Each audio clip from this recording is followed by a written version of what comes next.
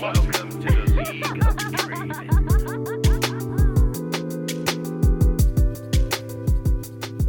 Hello and welcome to episode 493 of the LeagueCast podcast. I'm your host, Nick Thinking Cooper. Joining me is Aiden Frost Rockarts. Hey, how's it going? And Colton Blue Basket Sweat. Happy not Wednesday. Happy Tuesday. We're recording this on Tuesday, a little bit earlier this week. That's illegal, Nick. You can't record this show on Tuesday. And this week we have one new patron. We've got a little bit of LeagueCast news. We have 0 stories. Come on. We also have 0 new news. What? I said, what? No stories? Oh, yeah. What? I thought you were like, wait a second, I didn't update that. We've got a very fun bi-weekly discussion that we'll be talking about negativity in League of Legends, as highlighted by a certain caster. We'll talk about competitive league for a little bit, and then roundtable, and close it off with a lot of emails, which we'll probably have to sprint through, fair warning, but we'll try to get to as many as we can. Aiden, how was your week? My week was great. I've played a lot of League. I put out a matchup guide for Tom Kench on our YouTube channel, youtube.com/LeagueCast, which is doing pretty well. So, hey, if you want to learn how to play Tom Kench in any top laner, go check out our YouTube channel because it's popping. I'll have an actual guide up in the next couple weeks, I think, though. I know the content. You just buy in at the Image Chains. Yeah, I could make the same guide for every single tank top laner and just buy chains. That's the whole game right now, yeah. Yeah, it's one of those things where it's like I tried to make it without mentioning chains too much, but like, holy fuck, it is the most important item. Like, I'm really surprised that they're referring Tom Kench rather than chains. I think they should at least start with chains. I think chains is crazy, but yeah, it's a little bit silly. But yeah, lots of League of Legends, lots of YouTube stuff, lots of good stuff, and yeah, that's really about it. What about you, Colton?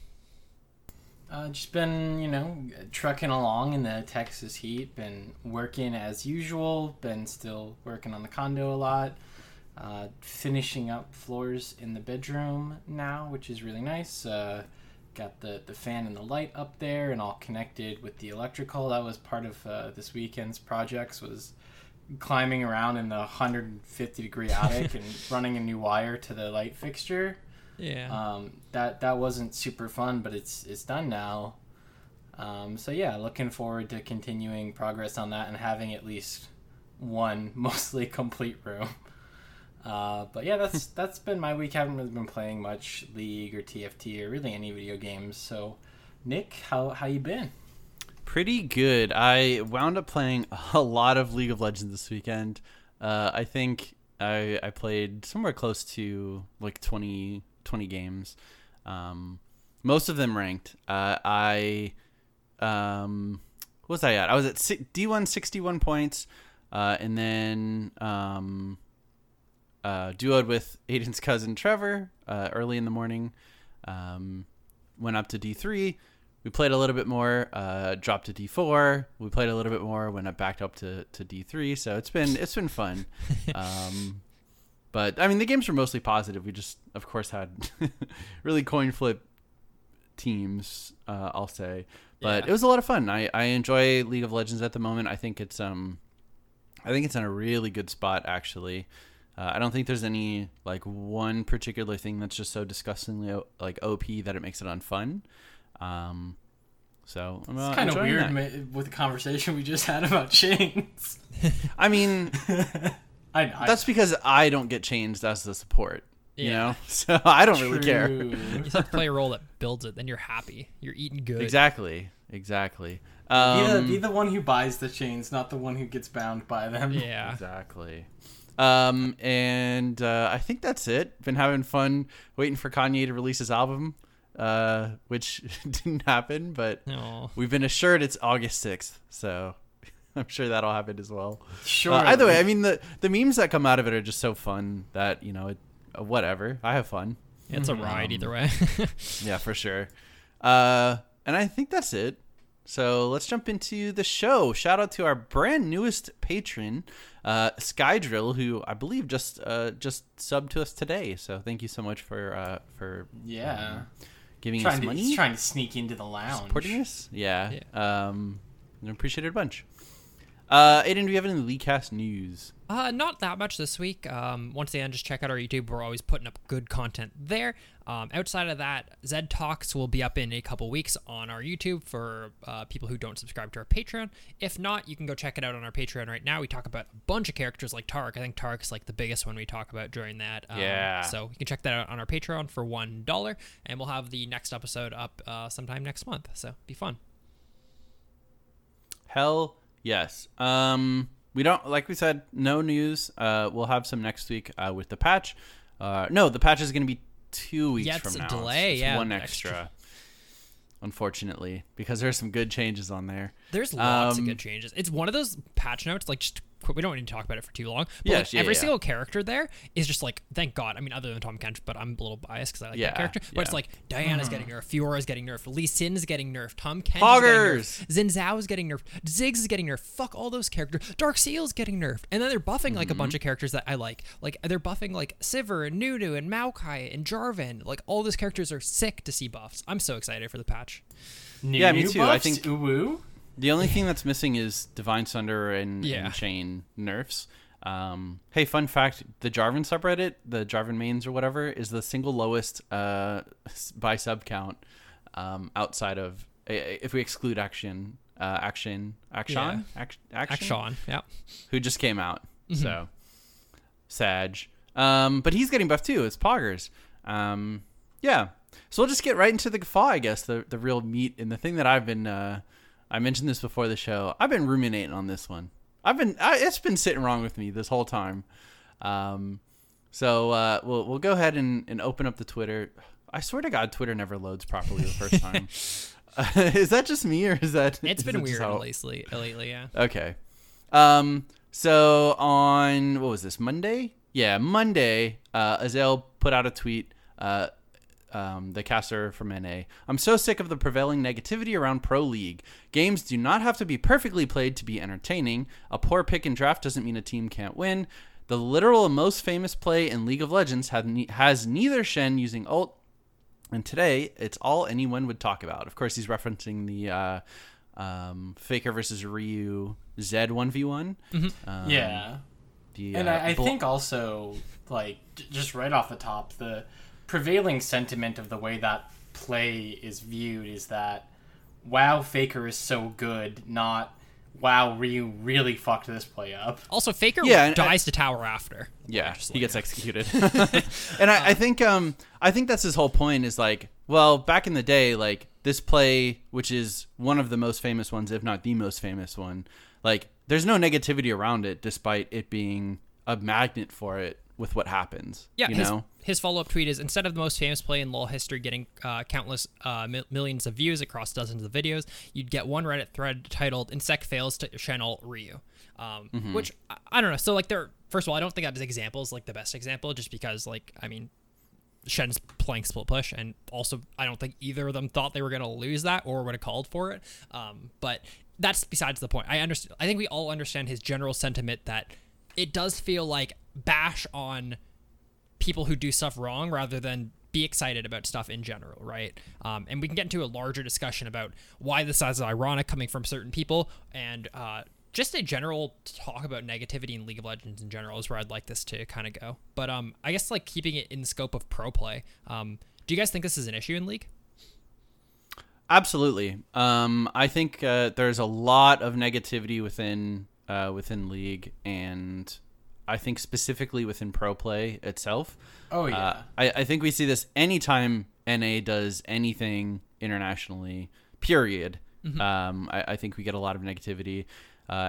Anytime a team loses, obviously it's going to be 50-50. You should expect 50-50. Hey, that was a great game. Great job, whatever team. And, wow, that was a bad game. My team played so poorly, right? But it seems like in certain scenarios, I would say most game threads, specifically on Reddit, because I think that's the most common or accessible place to see someone else's opinion on things League of Legends, are overwhelmingly negative. And I think that's really disheartening to see, and is something that I wish didn't exist. Yeah, and I think, like, a great example is, like, the fact that it has happened on multiple occasions, like top post front page disappreciation threads. Yeah.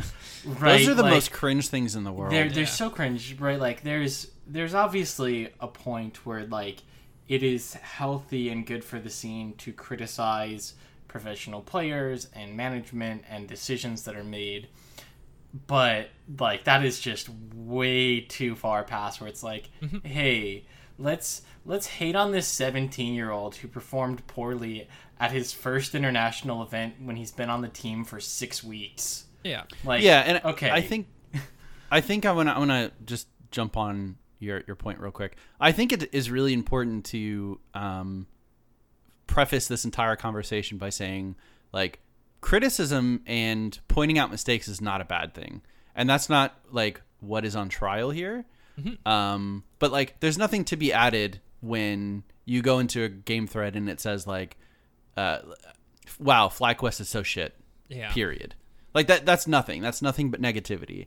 You know, pointing out mistakes is one thing, but you know, having Freak and I'm gonna start name dropping. Having Freaks say they're barely playing League of Legends. That adds nothing but negativity to the conversation. Yeah, and I think that's for a discussion of like it being a little ironic. Like we'll go into this for a second, then dip back out before like going too deep, sort of thing. But like I do think in general, lots of casters in NA, specifically Azael and Freak, I think are the two biggest ones who like kind of bag on teams a lot, and are very focused on negativity in their cast, as well as like the analyst desk, and then especially, but it's kind of less of a big deal for them, co-streamers. I think co-streamers bag on like players and teams and everything the most. Like if that's like the top, then I would say like analyst desk, and then casters. Like I think a lot of the casters do a very good job of like pointing out things that might be wrong without being negative, but I do think we do have some casters who I think it's part of their like almost like shtick, you know what I mean? Like Freak has just the shtick of like, I'm gonna call it like I see it, and it's kind of like funny that I like flame people, right? And that's all fine and good, but I do think, like, for example, Freak and Azael having that kind of in-game cast mentality, and then also Azael tweeting this it did rub me the wrong way. I could easily see him like having like a follow-up tweet being like, hey, I know I like kind of bag on people, and I think it's something that like I've been thinking about, yada yada yada, but there was no level of self-reflection at all, which I think is probably yeah, if it was also prefaced with like, this is something that has affected me and the way that I cast and I'm working on it. And again, I haven't been watching a lot of the recent streams. So, like, I haven't seen a ton of this outside of whatever bubbles up to like Reddit or conversations here in the Discord. But I think part of it is also a symptom of the way that casting is kind of designed, in that they want them to be talking every second of every cast. And they want them to be talking about the game. And there's only so much you can do before your only options of things to talk about are like potential mistakes or actual mistakes. Yeah. Right, and obviously you can frame it more positively, but you know, if they had the option to spend 30 minutes riffing about the new Avengers movie instead of having to fill that time with something where they might say, oh wow, why did he build this? It's 3% less gold efficient than this other option they could have done. They're a dog shit player. And I think that there's also like the expectation from a lot of viewers that, you know, who I'm watching and listening to is supposed to be an expert on the topic and offer me some way to improve. And again, like, that's not a promise of LCS, is like, you watch this game, you get better. But I think that there's an expectation in a lot of viewers. And again, the way that most people go about doing that or trying to fulfill that, you know, unspoken promise is like, okay, well, we're going to have to point out mistakes, because it's a lot easier to tell somebody, you know, don't build Iceborne Gauntlet when Sunderer is X amount better. Yeah. You know, that's an easy comment to make, and it's easy to say, like, this player is bad because they did that. It's much harder to tell somebody, hey, have you considered just, like, playing mid lane as well as Chovy? Yeah. Like, that's not exactly something that people will respond positively to or be able to do anything with. Yeah. Nick, sorry, go ahead.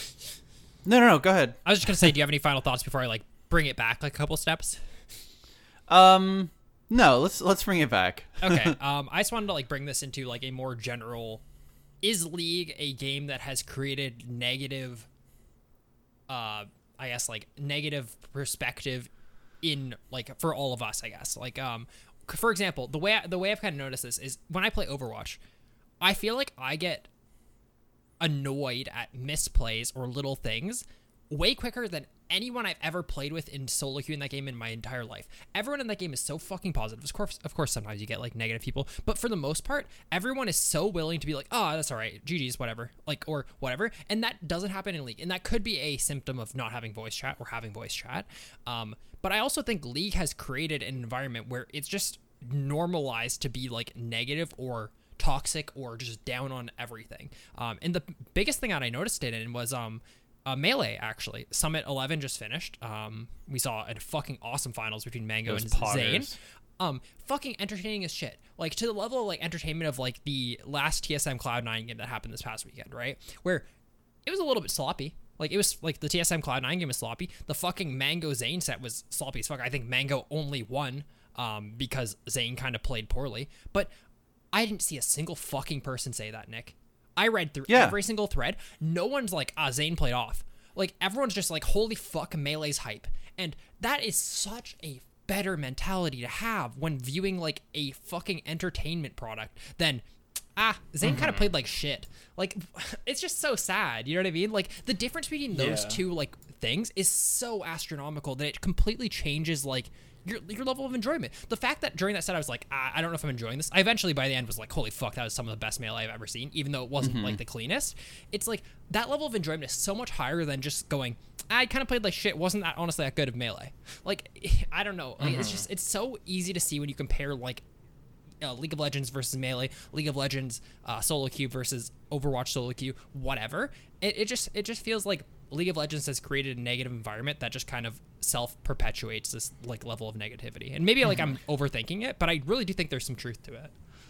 I think that there's also a level of it where, because, you know, League of Legends, and I'd say esports as a whole, like in general, is something that like all of the viewer base, or vast majority, have played a lot of and continue to play that game. And so like they're intimately familiar with the subject matter and want to be criticizing and like feel like they can. Whereas if I'm watching, let's say I was watching that Smash tournament. Yeah. Like, I don't know much about that game. Like, obviously I understand some of the systems, but I don't know enough about it to really notice those. And like, I can just approach it from an enjoyment angle. And I think a lot of people are, just approaching it from the wrong angle. And I guess, like, that's the negativity that we're talking about, is that they're coming at it with, like, that critical lens of, I'm going to look for mistakes or something to upset me, as opposed to just, like, enjoying the entertainment, content of the game. You know, how many times has somebody watched, like, an NBA game and been like, you know, that was a really good game, but there was this one point where he, like, pivoted left, and I think he should have pivoted right. You know, like... Yeah. But I actually think, like, Melee is the perfect counter to what you're saying, where the only people still playing Melee are the people who've been playing it for, like, 10 or 15 years. Right? And I think it's... I honestly think... I'm going to take it back a little bit to before we took it back. I think League has a huge problem with, like, trickle-down toxicity, where you look at the most visible League of Legends personalities... and what they offer to, you know, their viewers, and it's primarily negativity. I mean, Tyler One is the biggest, like, English-speaking League streamer, right? We have co-casters constantly shitting on players, on builds. Like... Yeah, and I think, like, personally, that's fine, because I think there's an air of, like, casualness with those. Yeah. Where, you know, you're allowed to because it's more, I don't know. It's not like you're trying to put on an LCS level presentation, you know, with the Doublelift Meteor Sneaky, like, that's supposed to be fun, and they're supposed to, like, be laid back and shit on people. But I don't want to hear Azael and Freak talk about like, why is this game still going on? Like Just Engage, or even in the TSM Cloud9 match, like Freak specifically pointed out a point where Spica died with an ability up. Yeah. Which was exactly what like Azael is criticizing the very next day. So I think like there is, and I'm not saying that League of Legends fans are perfect and they should be like expunged from any of like having any of the blame. Yeah. But when all of the top like League of Legends personalities are perpetuating toxicity, like what is supposed to trickle down to the people quoting those people or having their League of Legends perspective shaped by them? I don't know. Yeah, like, and that I don't know what, like, this seems like such a hypocritical take coming from, at least without the lens of self-reflection, because like you, Aiden, I went through this entire tweet thread from what I could see without a Twitter account, and not once did I see Azael say like that you know, this doesn't exclude casters or you know, even my own like discussions, because I've seen enough CLG games to hear Freak, to hear Azael, to hear Raz like shit on my team before the game even starts. Yeah, or it's talk like about players calling them dog shit who are still like top 10 in their country. Yeah, and I mean it's incredibly frustrating from a viewer perspective, and I can completely understand why people perpetuate what these people say. Like Pisslow didn't come from just some solo queue random, right?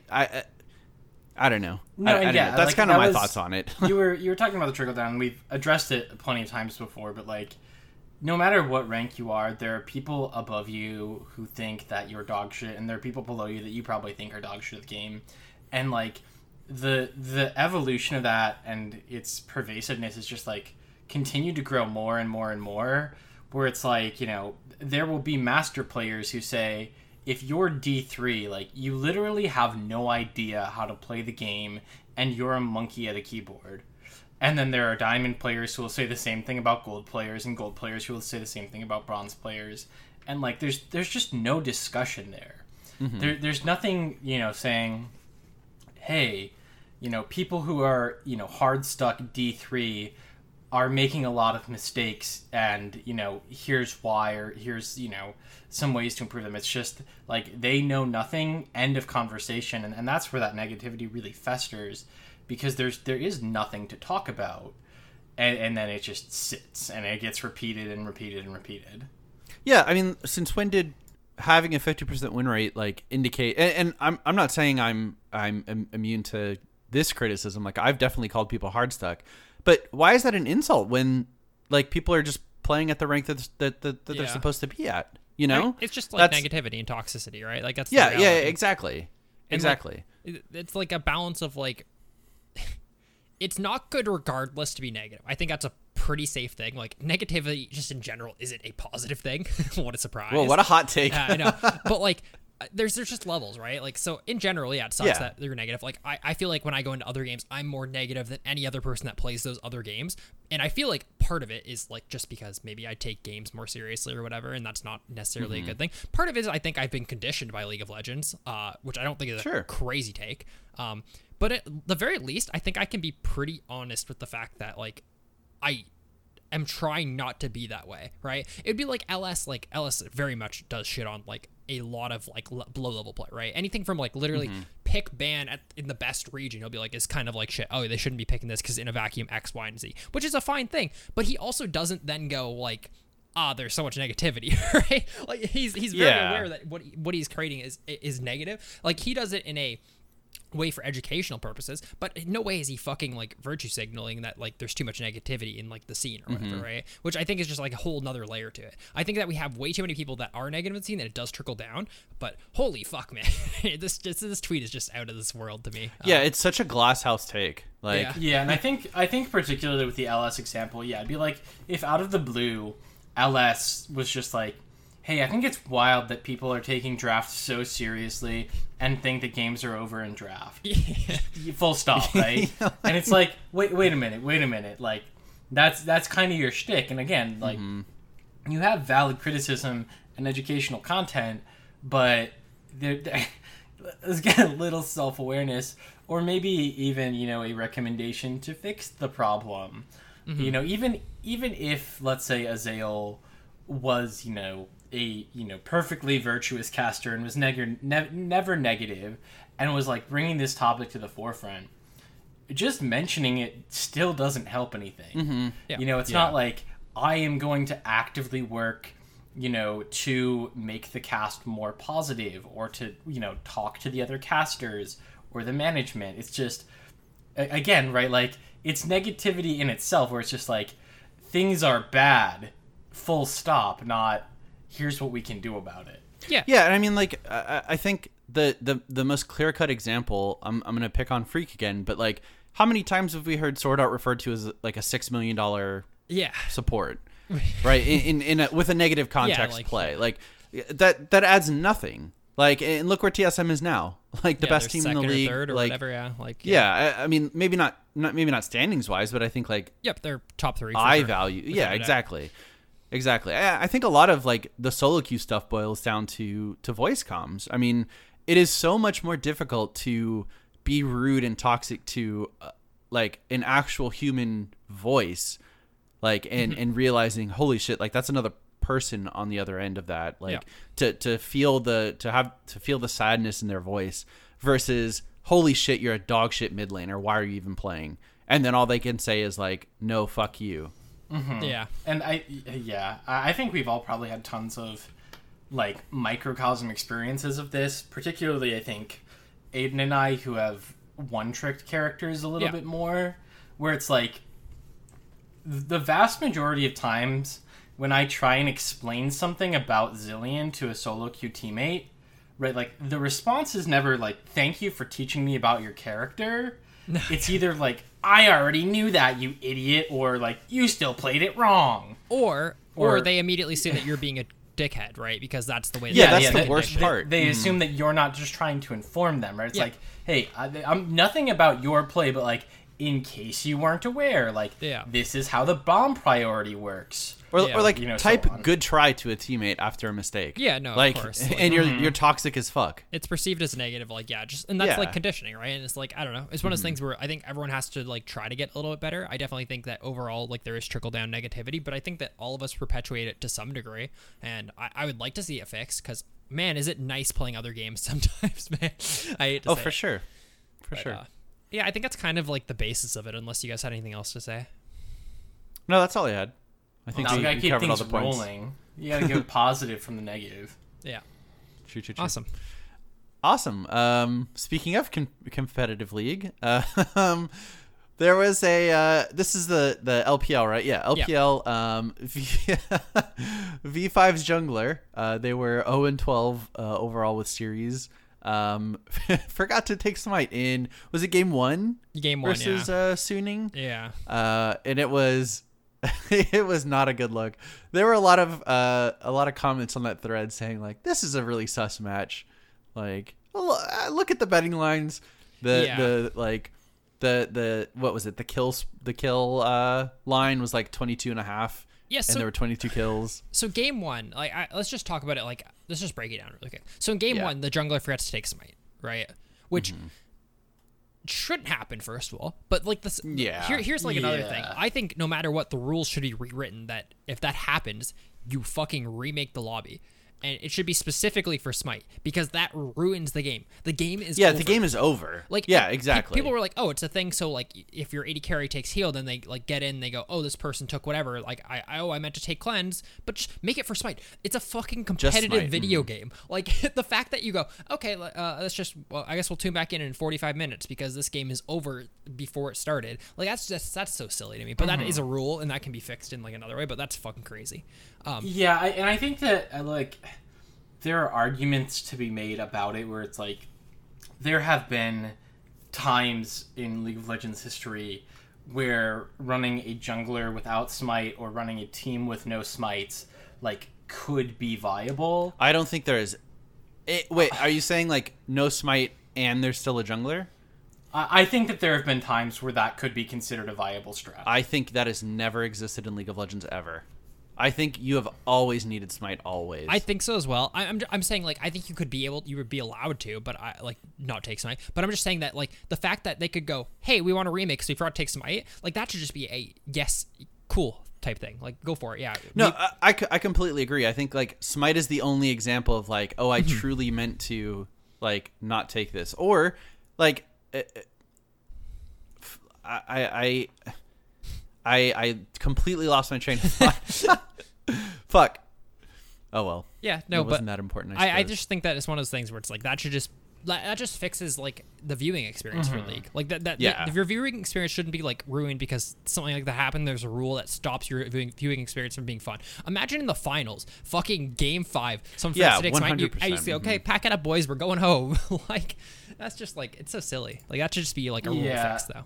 I think that they definitely could implement it, and I don't think that it's possible or at all viable in today's League. Again, I'm sure I really do think at some point you probably could have gotten away with it. It probably was still not good, but was it like so very, very bad that you could call the game unwinnable from the start? I'm thinking back to before Smite 5-minute inhibitor team. Yeah. What was like? I don't know.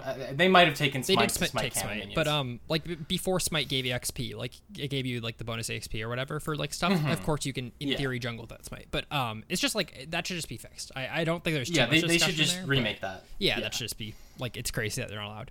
The bigger thing is the fucking match fixing allegations, which is a possibility. I'm not sure if it's like just unlucky or whatever. So the idea, Colton, is that in game 2 there's exactly 22 kills, and the game got ended without any more kills happening as soon as I hit 22, and the betting line is 22.5 on that game. Yeah, like on all the big betting apps, like to make money. Oh god, so it's higher or lower than 22.5 kills, right?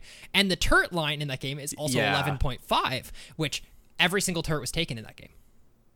And it's like that's weird. Like that's like it's like a little suspect. I don't know if that's enough to say, oh, this is a 100% match fix. But that in combination with a guy forgetting to take Smite, and it's just like it's just weird, man. And this is also the last place LPL team who's 0-12 currently versus like a middle of the pack team. It's just all of it lines up like fuck. There could be some match fixing for tons of money right here.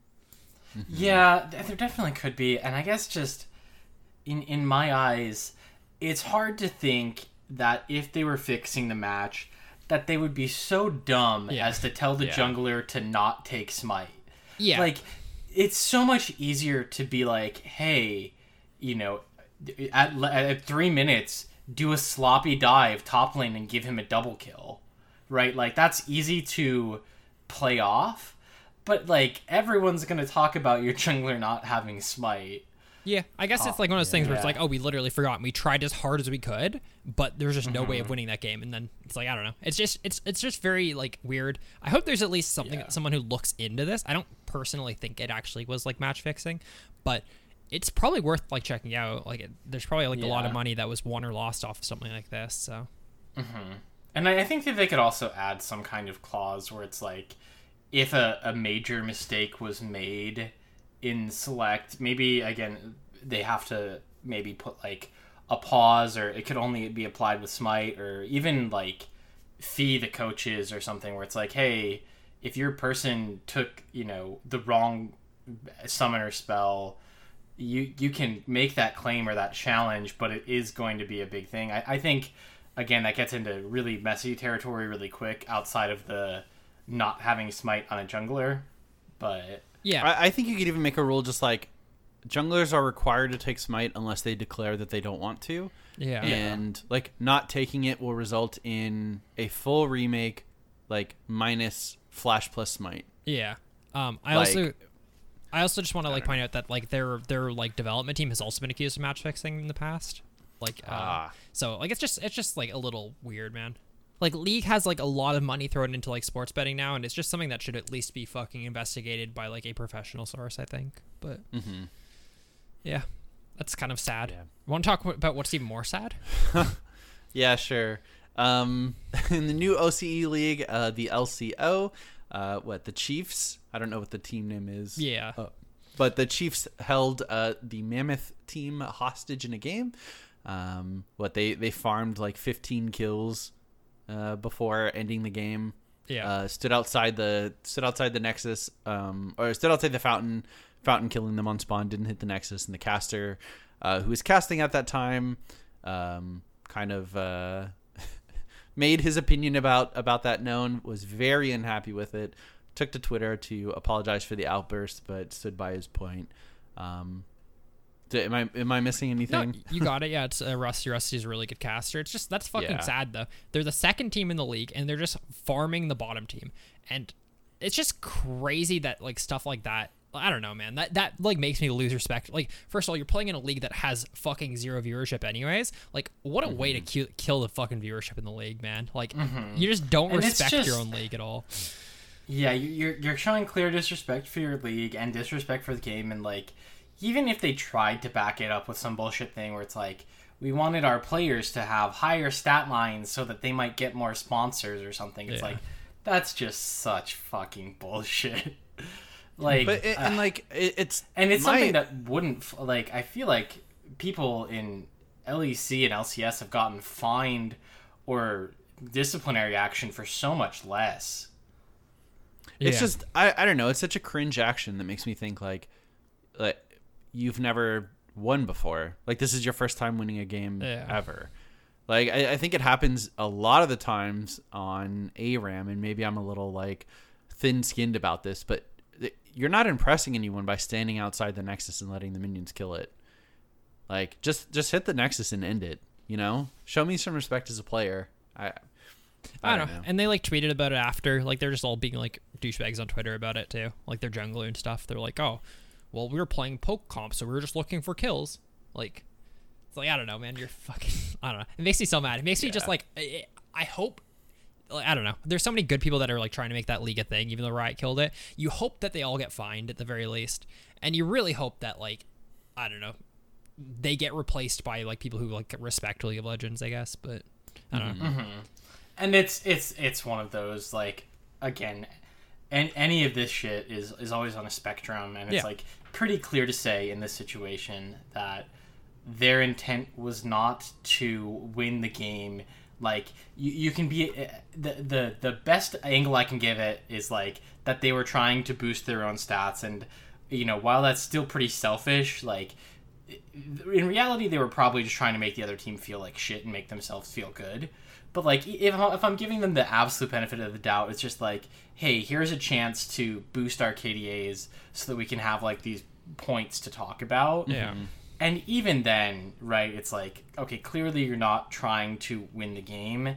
And sure, there's a spectrum of like padding the stats versus trying to end the game as quickly and efficiently as possible. And you can't give disciplinary action every time someone makes a like suboptimal play, because that's just an impossibly like slippery slope to enforce and actually know. But in cases like this, it's just really, really disheartening to see, right, like at the top level of that league, this just really poor sportsmanship sitting out there and being like, again, the most we can do is just hope that there is some type of enforcement and change so that that doesn't happen again. Yeah, I don't know how much like ruling there is in that league, because it's obviously not a Riot like enforced league anymore. It's an ESL league, I believe.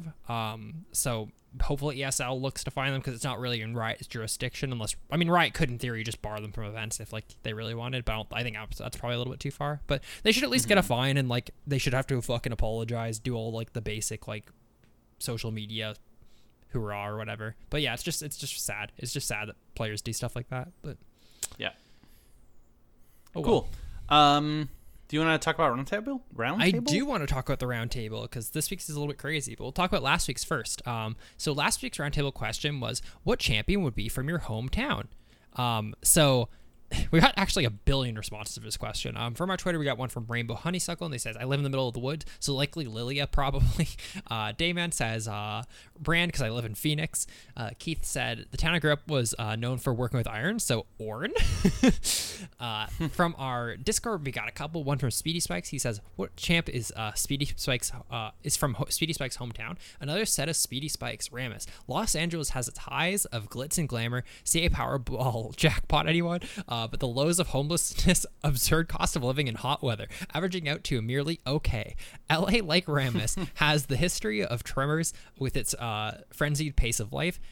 He, like everyone else in the overpopulated hub, has learned to put up their defensive barriers and make sure no one gets too close. It's funny. Another one from our Discord is from A Wild Thane. They say, Nunu and Willip are absolutely from Buffalo, New York. Tons of snow, good food, and 4 seasons of adventure. Kite surfing to snowshoeing, just depends on the time of year. And then last from our Discord, got one from Camarel. They say, Viego would be from my hometown, angsty e-boy with lots of wealth, power, and influence, who has everything in life handed to him, but throws a tantrum and makes it everyone else's problem when there's one thing that they can't get. Sounds like a good portion of the guys who I went to high school with. It's funny as can be. So this week's roundtable question, though, it's a little bit confusing. So I put a big explanation in our Discord. If you don't understand my explanation I'm about to give, feel free to go to our Discord, leaguecastpodcast.com/Discord. I explain it there. So I, in the next couple of weeks, want to put together a video about the League of Legends iceberg. So if you don't know what a iceberg is, it refers to like the literary device, like, hey, iceberg, hey, it's like more than what it actually seems, because the icebergs are huge on the bottom, yada, yada, yada. So the question is, what do you think should be included in the League of Legends iceberg? How deep does that topic or controversy go? So I linked an example on our Discord of like a Pokemon example where it's like the surface level stuff is like, hey, muck backwards has come, stuff like that. Or like if you go down like a little bit, like there's like some little things like what is Mimikyu's real appearance, and like stuff like you start thinking about as you go deeper and deeper and deeper to the point where it's like, at the very bottom, Ash is in a coma and all of his journey is a dream, right? I think that one actually makes so much sense. Yeah, and it's like, it depends on how deep you go. So I'm trying to create one for League of Legends, because surprisingly, League is one of the biggest games in the world, and there's been one that's done that's like super shitty. So the examples I gave of like what would be in a League of Legends version of one would be like on a surface level of like the iceberg, it would be like Riot balances characters based on popularity, right? They want popular characters to always be good. And they'll characters that are less popular, they don't really give a shit if they're good or not. That's like a pretty surface level thing. Most people who like play League of Legends can have that as a thought, right? Or if you go a little bit deeper, you might go into like a controversy or something that's kind of like buried deep. Like Riot, back when they started like making League of Legends like actual career for people, they tried to push a thing that every single League of Legends LCS player could not stream any other game other than League of Legends. Right? I forgot about that. And it's like, that's fucking crazy. Like, a lot of people just don't know about that because it's so fucking buried. And we had, like, a lot of good examples in our Discord. I think our first response was someone talking about how... Loser's Queue. Loser's Queue is probably, like, a little bit under surface level because probably not your average player, like, knows what the fuck Loser's Queue is. But I would say a large portion of the player base has this idea that Riot does put you in loser's queue if you're winning too much. We'll like keep giving you shitty teams until you like lose enough. And I feel like that's something that has just become this like theory for the game. So my kind of thing is I want to put together this iceberg, all these different levels, talk about them. So if you have anything from League of Legends past controversies, topics, stuff that got buried, whatever, throw it in there. I'll research it a little bit and I want to make a video. But it's going to be the roundtable question for this week. So do you guys have anything that you want to like add to this?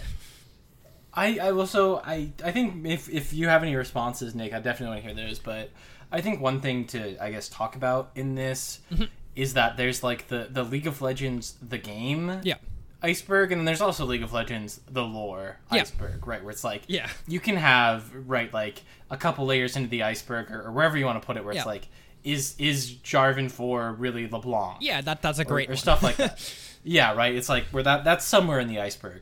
But it's also, I think, a very separate conversation than, like, Loser's Queue or... I would just throw it in there, too. Oh, of course, yeah. I mean, all is going to go on there. Combine them both. Yeah. So, Nick, do you have any... I feel like this is going to be a question that our listeners are going to have very good answers to, but since we got put on the spot, it's going to be kind of shitty. I would say, similar to Riot balancing for popularity... Riot balancing for skin releases. The idea that, Jinx has a skin coming out, guess who's getting buffs? Yeah. But like for sure, that's like a pretty like probably close to surface, but maybe like a little bit under surface level thing. Yeah, it's like, I would put that at the surface. I would very much think that anyone who like hates a character like LeBlanc goes, this character's only good because she gets so many skins. Yeah. I'm gonna throw out there a couple layers deep. I think that one of the primary driving factors between Riot never releasing a proper 1v1 2v2 map, like, I think that there's a couple compounding factors, but like, they knew it would split their queues and like make queue times longer and worse. It would point out more bugs because you'd have these like much more replicatable one-on-one situations where there's not as many factors, and probably people would care less about skins in 1v1s, honestly. Right? Because it's like, I'm showing off for only my opponent, or what, right?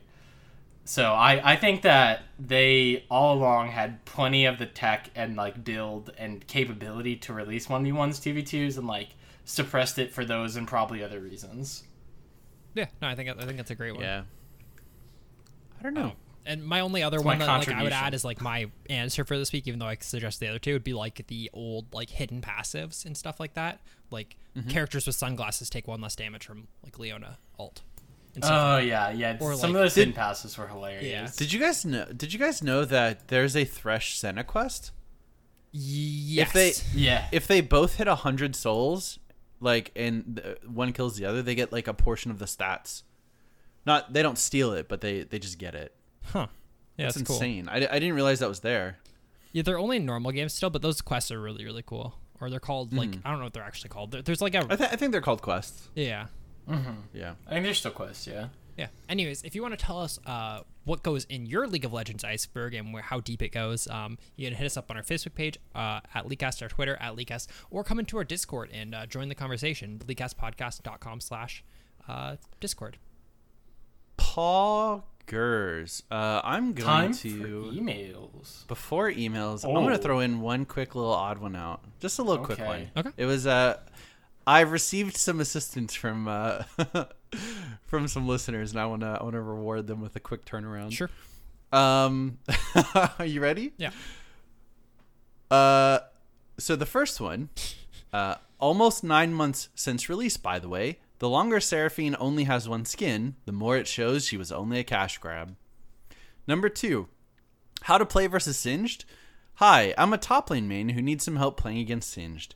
The lane seems so not interactive that I don't know what to do. You trade minion waves and die to minions or lose them to tower, or you chase a stinky fart juice and die and lose those same minions. How is this fair? Please help. Or number 3, I need help. Hi guys, I'm a Katarina main and I need help. Recently, a friend of mine, who is a Seraphine support main, had a bad experience against a fed Katarina. Since then, he keeps repeating that Kat is not a skill-based champion, with which you have to just press R to do a pentakill. And I don't know how to make him change his mind anymore. This makes me so uncomfortable that I begin to think that I was wrong about my favorite champion. I've already tried to ignore him, but he keeps repeating it every time I play Kat or we're up against her. How should I behave? I think the second one was you. Yeah, that's what I was gonna say. Can we double down on that? I'm down to double down on it. Yeah, that one is mine. Yeah. Stinky fart juice was the giveaway. Okay, I wanted to kind of lean into the silliness, but maybe that was too far. I do think that I wish the cat one was just, hi guys, I'm a cat main, I need help, and that was it. I think that's so funny as a post. That'd be really funny. Like, I fall and I cannot get up. But so the Seraphine cash grab one was sent to me on Discord, and I was fucking dying. Yeah, it's funny as can be. If it's a cash grab, why is there 1 skin? Yeah. So yeah, I don't and know. also like how many other characters have gone months, if not years, with just their release skin? Yeah. Yeah, for real. That's insane to me. But yeah, thanks to the people who sent it in. I appreciate it a bunch. Thanks for doing that, boys. You got it right. Emails. Yeah. After emails. That, on to mail fight. We got our first one here from Daniel. It says, "Hey, Leaguecast team. My name's Daniel, and I've recently started listening to your podcast at work, and now I can't stop. Anyway, I've been playing League for 5 or so years as an AD carry main. I was stuck in silver for 3 of those years until I started to jungle with Nunu, Trundle, and Warwick. After I started spamming these champs, I got to gold and returned to my AD carry role. The next season, I dropped jungle and did it only playing ADC. Now, I have yet to get past gold 3, and I'm not sure how I can improve.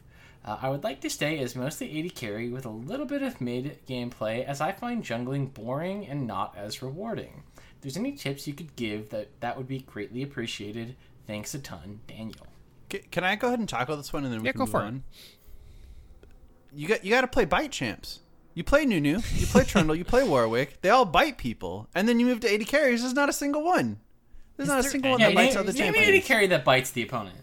The closest one is maybe Kog'Maw, who like digests them, maybe. But you're a biting boy. Yeah. You gotta play Nunu, Trundle, Warwick. Maybe you can even throw in Cho'Gath. You know, we can toss that one in. I'm a bite main. Yeah, I'm a bite main. That's just Kennedy, right? Didn't she do that on Aram she played for a while? Cho'Gath and Trundle every game. Oh god. Yeah. You can play Tahm Kench. He's kind of a not quite a biting character, but if you want to swallow character, he's a lick character. Yeah. Mm-hmm. But it's still mouth related. Yeah. Oh yeah. It's in the same wheelhouse.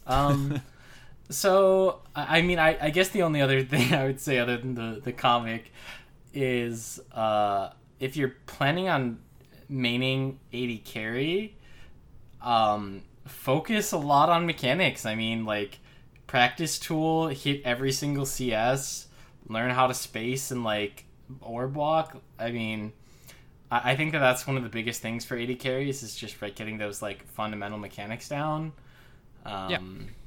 And I think also just maybe assess why you find jungle boring and not rewarding, because maybe you'll learn something about yourself or the game, or maybe just that like you don't maybe really like playing Nunu and Trundle and Warwick, and you could have that same rewarding feeling by playing harder carry jungles like maybe Kindred or Xin Zhao or something. Like, again, I don't know your playstyle or what you like, but maybe that's part of it. I don't know.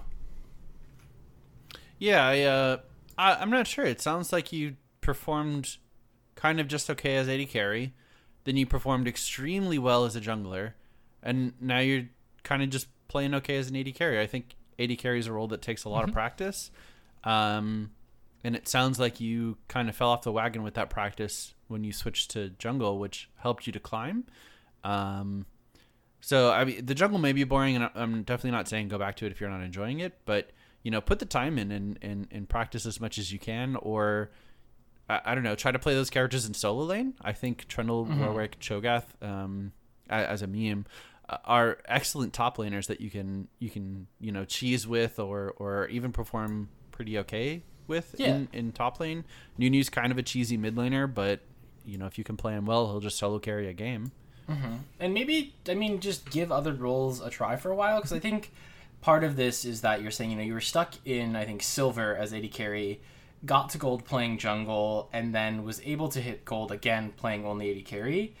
And, like, that's because playing jungle for that long taught you something and you got better at the game. Yeah. Right? There was something along the lines that playing jungle for that much time taught you about how to play AD carry better, because you became a gold level AD carry when you were a silver AD carry before. So maybe play top, or play mid, or play support, or play jungle for a little bit. And you might find that when you come back to AD carry, you have a better understanding of things, and maybe you die less to jungle ganks now, or you're more prepared to play around your mid laner, or whatever the factors might be. You can learn a lot about the game and develop yourself. So hopefully one of those many tips helps you out. Yeah. And again, thanks for the email, just Daniel. to add on to your thing really quick, Golden. I think it's so crazy how many in the pro scene, how many pro AD carries were once support mains, or how many pro supports were once AD carry mains. Because turns out that's a role where if you play 50 games as support man, you know exactly what you want your AD carry to be doing. And that as an AD carry, if you play 100 games of AD carry or whatever, you know exactly what you want your support to be doing. And those roles, playing them both, allows you to have this great idea of how you should be playing your role in combination with your support. They work so well to learn together. I'd recommend that. It's huge. Yeah. Awesome. Thanks, Daniel. Next email is from P. Cray all day. Hey guys, just felt the need to share with you guys about how much my 13-month-old baby hates League. When she sees me sit down at the computer, she'll ditch everything, her mother included, to come and yell at me. When I watch LCS, she watches it for 10 seconds, then cries. I mean, I also cry when I watch LCS. If I'm in-game during one of her naps, she'll wake up and just mean mug me through the camera. This child literally hates this game. You know what she doesn't hate, though? TFT. When I was watching the finals, she'd just chill in my lap and randomly get excited for lasers. If I'm just chilling and playing a game on my phone, she'll come watch. These also apply to Legends of Runeterra. So what's my next step? Do I just main TFT, or do I ditch this child and try again? League has been in my life longer than she has, so it called dibs on me a long time ago. Jokes aside, I thoroughly enjoy the podcast. You guys are rad and do rad things, so keep doing rad things. P.S. I wish all my laser choices in TFT could be used as Elder Dragon buff. As cool as Dragon Laser is, I just want to shoot someone with a giant gold coin. P-Cray all day. That'd be a fun little, like, I don't know, microtransaction. Yeah, I don't think that would affect the game like negatively at all. I think that's like actually a really fucking cool idea. I don't think so either, and it already sort of exists for like fun game modes, right? Isn't there an Earth Kill cosmetic or something like that? That'd be fun. Yeah, so that's for your question. Obviously, yeah, just ditch your child. Try Wild Rift. That's a phone game. It is League of Legends. Maybe she won't like it, but maybe that's also a gateway drug, you know? Yeah. Have you bought her any skins yet? True. I think that's an important question. Yeah, exactly. If you don't get your what is it, 1059? Is that the? If you don't get a 1059 skin plan going for your kid now, how is she gonna have all the skins when she grows up? That is true. How is Riot gonna buff her character? Yeah. Based on the skins. Awesome. Thanks, P. Craig. Good luck with your little child. Yeah. Next email here is from Ray. I was trying to look up what the actual plan is, because it's not 1059. Yeah. I'll find it. Hey, Linkcast. First wanted to say, love the podcast and all you do for the community. Now let's get into it. Disclaimer. I'm writing this before Akshan is released on live. I've heard you guys talk about him a few times so far, and more specifically his W ability and how it isn't really going to be that strong, and how people are overreacting to the revive mechanic. I agree with this and totally think that, like you said, 99% of the time the revive won't be that impactful. Most games, the W revive won't do much, especially with revive timers early in the game being so short. And other times it might just revive your O10 Yasuo to give the other team another chance to kill him anyway. I just love the image of like an Akshan not killing an opponent, because I'm like, no. This would bring Yasuo back. I'm punishing you. Yeah, that's funny. Like, it's go merciful. It's merciful for my Yasuo to stay dead. Yeah. Yeah. That's so funny. Anyway, I've played him a bunch on PvE, and unless your roams are perfect, most of the time your ally will only have a second or two left on their respawn timer by the time you get the kill. Late game with longer timers, it is way more impactful though. My question is this. I spent some time trying to think about why people really seem mad about the ability, and I think I get it. Is there another champion in the game that has the chance, as slim as that chance may be, to literally win the game for their team from a passive ability that doesn't require anything more than just being there? It only requires a takedown, and the ability has 4 other components to it. The W also gives camo, bonus gold for killing a scoundrel, move speed while moving towards a scoundrel, and mana regen while moving towards a scoundrel. The W already sounds like a complete ability without the revive mechanic. It just feels really uninteractive to me the more I think about it. Why not tie the revive to his ultimate that has an execute mechanic? It makes way more sense in my head. You execute the scoundrel with a badass charged ulti gun, and then you get to revive your allies. Again, I know that the revive in practice won't win you the game a vast majority of the time, but it does seem kind of silly that a passive ability can win you the game. Also, side note, I do love the design of Akshan and think he looks sick. This isn't even about whether I think he will be strong or not, and don't want this to come across like I'm hating on him for no reason. Sorry for the long email, Ray. No, you're great. That was a great email. Yeah. I want to start this off by saying I think a lot of League of Legends has to do with perspective and how you perceive certain abilities. Because I can make the same argument for Malzahar passive, for instance. He doesn't have to do anything except not get hit, and he could be blocking the Ashe ult that would pick off one of the valuable members of his team by just standing there, you know, or same thing with Mundo. I think the best example probably right now in the current state would be Lissandra, right?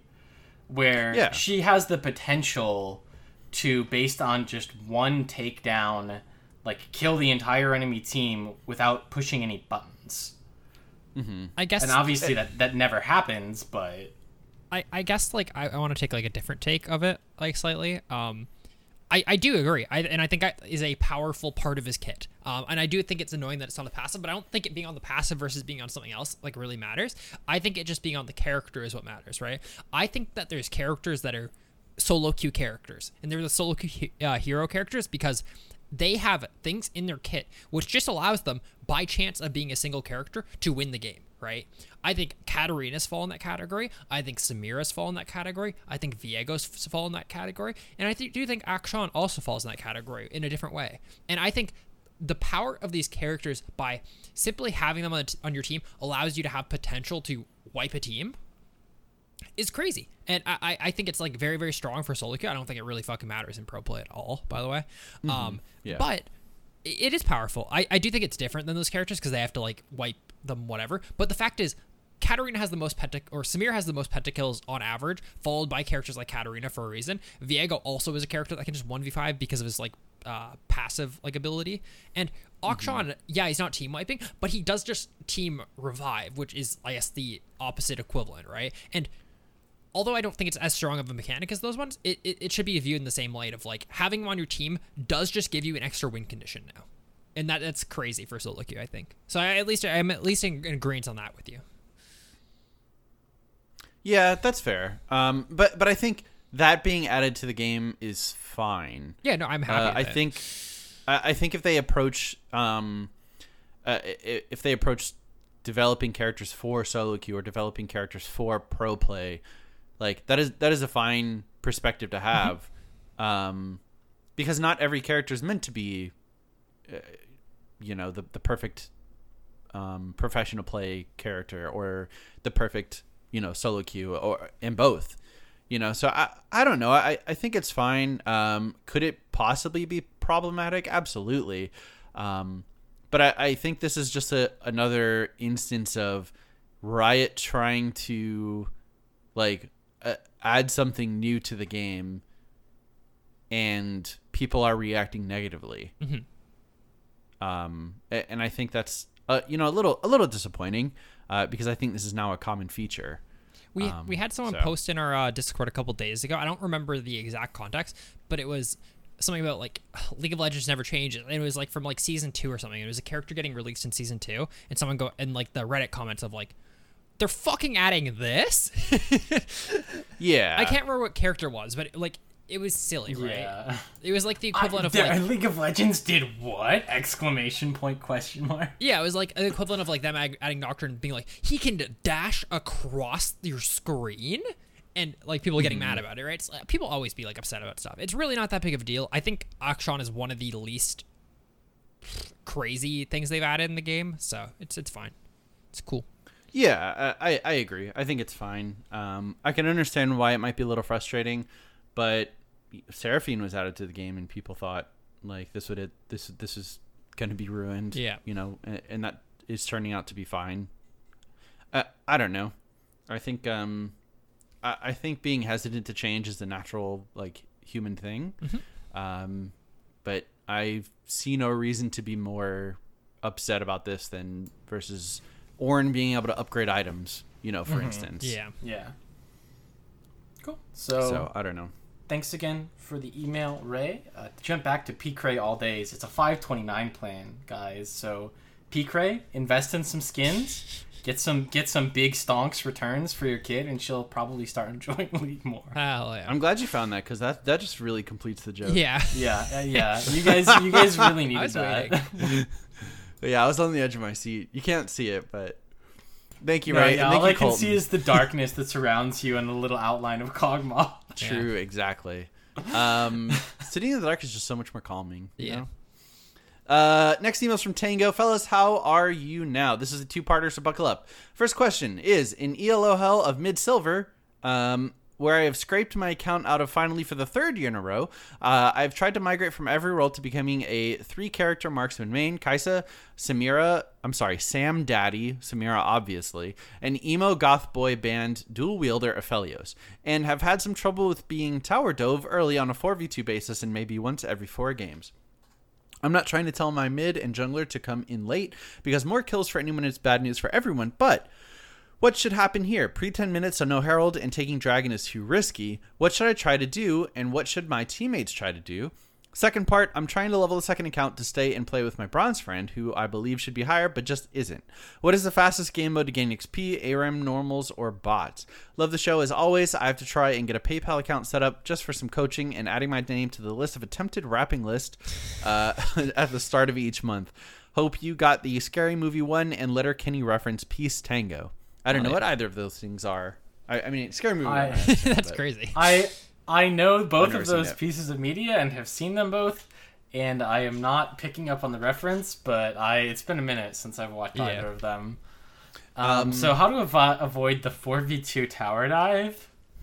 That's incredibly specific. You probably don't, right? Unless you're unless your vision is in an appropriate spot to allow you to back off. You probably just die and hope that your teammate can TP in time. Yeah, or there's not much you can do. Yeah, maybe you get again, if you have some inkling that it's happening, you can try and just abandon tower and let them get 3 plates. It's still a pretty unfortunate situation that ideally would be prevented by an appropriate jungle, mid laner, or top laner response. But again, you can't really rely on that in solo queue, so you're okay, it's gonna be a 4v2 in this, even though it's a rare thing, it's gonna be a 4v2. Pretty tough to do anything about that. Obviously, certain characters deal better with being tower dived, and if you have CC, if you have some way to dodge abilities or get out of damage, that's all helpful. But yeah, I mean, again, in a closed loop, a 4v2, they're just probably going to kill you and walk away. Yeah. So it's mainly about avoiding that situation. Part of that, I guess I would say, is that in order to do that effectively, they need to be crashing a pretty sizable wave in most cases. So working on your wave management, or at the very least, if you notice that they have a big wave building up and it's about to crash, ping, ping, ping, say we are vulnerable to a dive right now, or will be in 10 seconds, and try to avoid it. Depending on what side you are, you can ward those bushes pretty well to avoid them getting behind you without your knowledge. So I mean, again, there are some ways to try for it, but that's all I can really think of.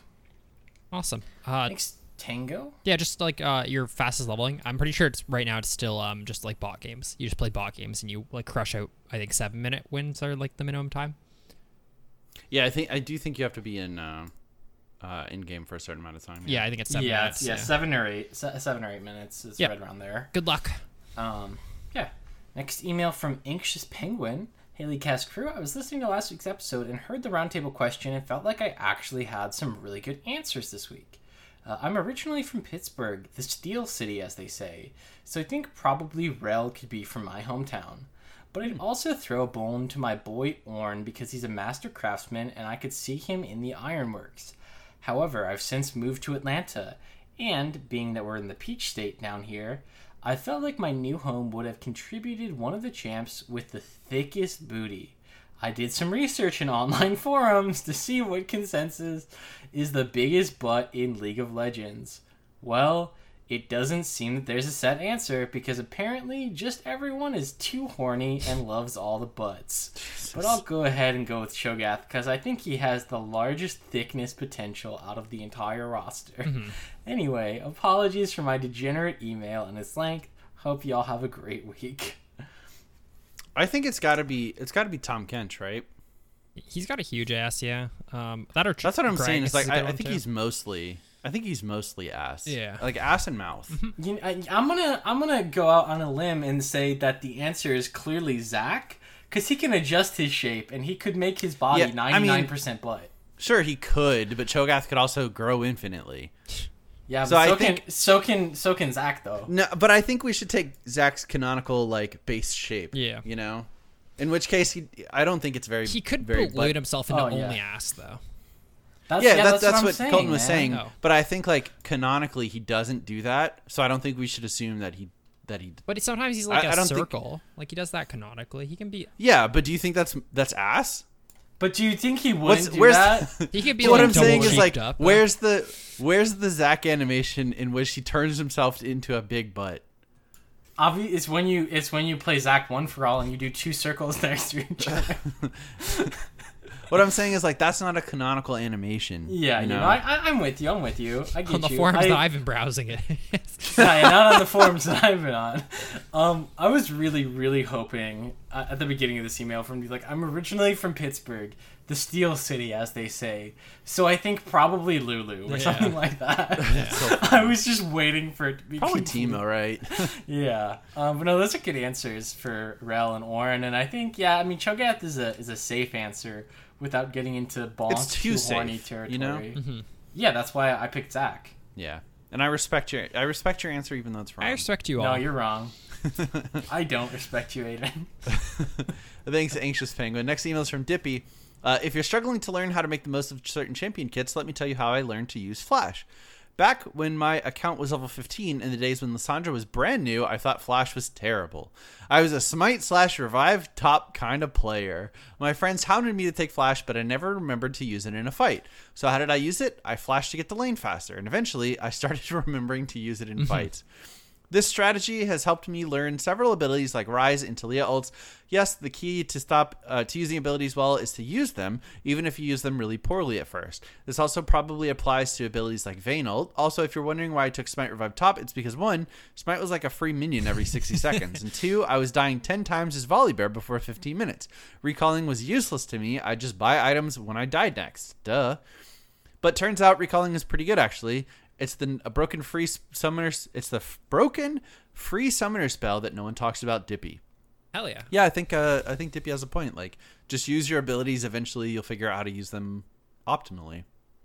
Yeah, I think, yeah. I mean, the idea of using it for some benefit and that benefit will continue to grow as opposed to forgetting it entirely is definitely really true, right? Where it's like, even if you get a pretty subpar, for, my example, a Zilean ult, where like maybe you didn't revive them at all, but also maybe they stopped hitting your 80 carry for 1.5 seconds, and that's still something. Yeah. Anyway, on to the next email from Elliot. Yeah, thanks, Tippy. Yeah. Is Fudge the best Cloud9 player? I was not a huge Fudge fan in spring, but after MSI I was all aboard the Fudge train. I think he could be in the running for MVP. Unfortunately, his team will be the reason he doesn't get it. But he has been the most consistent player on that team. He is also tied with Impact for the highest gold diff at 15 in LCS history. Anyway, thanks for the amazing podcast. I look forward to listening every week. P.S. I'm still simping for Hunter x Hunter. You guys should really watch it. I've also been watching My Hero Academia, and oh my god, it's good. But watch it subbed. Japanese voice actors are so much better. The manga for that's actually getting really good, so would recommend. Poggers. I think I don't know. I mean, Aiden, you're pretty big on the Fudge hype train too, right? Yeah, Fudge Factor, dude. I was really down on Fudge. I think I was a Fudge hater for a while, but after watching MSI, like, he actually really fucking proved himself. I think he's insane. I think he has a really solid laning, and I think his TP flanks, like, he sees fights so much differently than other top laners, I think. Yeah. Specifically referring to like his Akali game from I think last week, where I think he had 2 TP flanks that were just so nasty good. Yeah. Ended up like distracting 3 or 4 people while the rest of C9 cleaned up the other members. But yeah, Fudge is super good. Super good. Thanks, Elliot. Next email's from Armis. Hey, Cast, it's your boy Armis. I have a couple of things today. First of all, I've been wondering if you've ever thought about having special guests on the podcast, like listeners in the Discord server or just people from your friend group. I think it'd be interesting to have a fourth thought from time to time. All right, now for the bigger part. I hate the current format in the LCS. I don't really think that carrying over standings from spring is a good format. Look at teams like Dignitas and Immortals. Dignitas has a better record, yet they look worse than Immortals. It also doesn't give those bottom teams a mental reset that might actually be really helpful for them. Seeing that you're still in last despite it being the second split could really affect mental. It also just makes standings unnecessarily bloated, and it's hard to tell which teams are really where teams really are without the summer record. Also bring back 16 in playoffs. It just makes playoffs long and confusing. Still not sorry for the long email, Armis. I think there's upsides and downsides to all that. Like, I think like it makes spring split matter, even if it's like not in a great way. That's the most important thing. Yeah. Before, like, you literally could do whatever the fuck you wanted for spring split, and then just like win summer, and it doesn't matter like how shitty you did in spring. The reverse Cloud9. Which I'm not saying like adding that is a way to fix that is a good way. I'm just saying that's what it currently does, I guess. Yeah. So I think there's upsides and downsides to that. As for like 6 teams for playoffs, I know Nick's like a fan of like not having 8 teams go to playoffs after playing fucking 43 games or whatever in a season. I still think it's fine. I think that the way they've done it this season is even better than last season's, where like the bottom 2 teams already start in losers bracket, which I think is fine. Like, the reality is we're seeing just more League of Legends, and it's not like they're not getting punished. They're still like starting in losers bracket if you're like a 7th or an 8th place team, which like it allows for like cool. I think that it allows for crazy hype runs, but it also still punishes them for finishing like low. So it does feel bad that you play 43 games to eliminate 2 teams. But I think like it gives way more people stuff to cheer for. Like, I know like lots of like sports leagues are like starting to increase like playoff sizes and stuff like that, because turns out people want to cheer for their team even if they're like an underdog, or like, you know what I mean? It's just like more of game is good. Yeah, typically. And again, I think that there's a lot of points on either side of the issue that we've explored a lot. And there are a lot of discussions we've had about improving LCS format. Yeah, I don't know. It's changed from time to time, and I think they've made some improvements and they've made some questionable decisions, but hopefully they keep making improvements and make fewer of those questionable decisions. Yeah.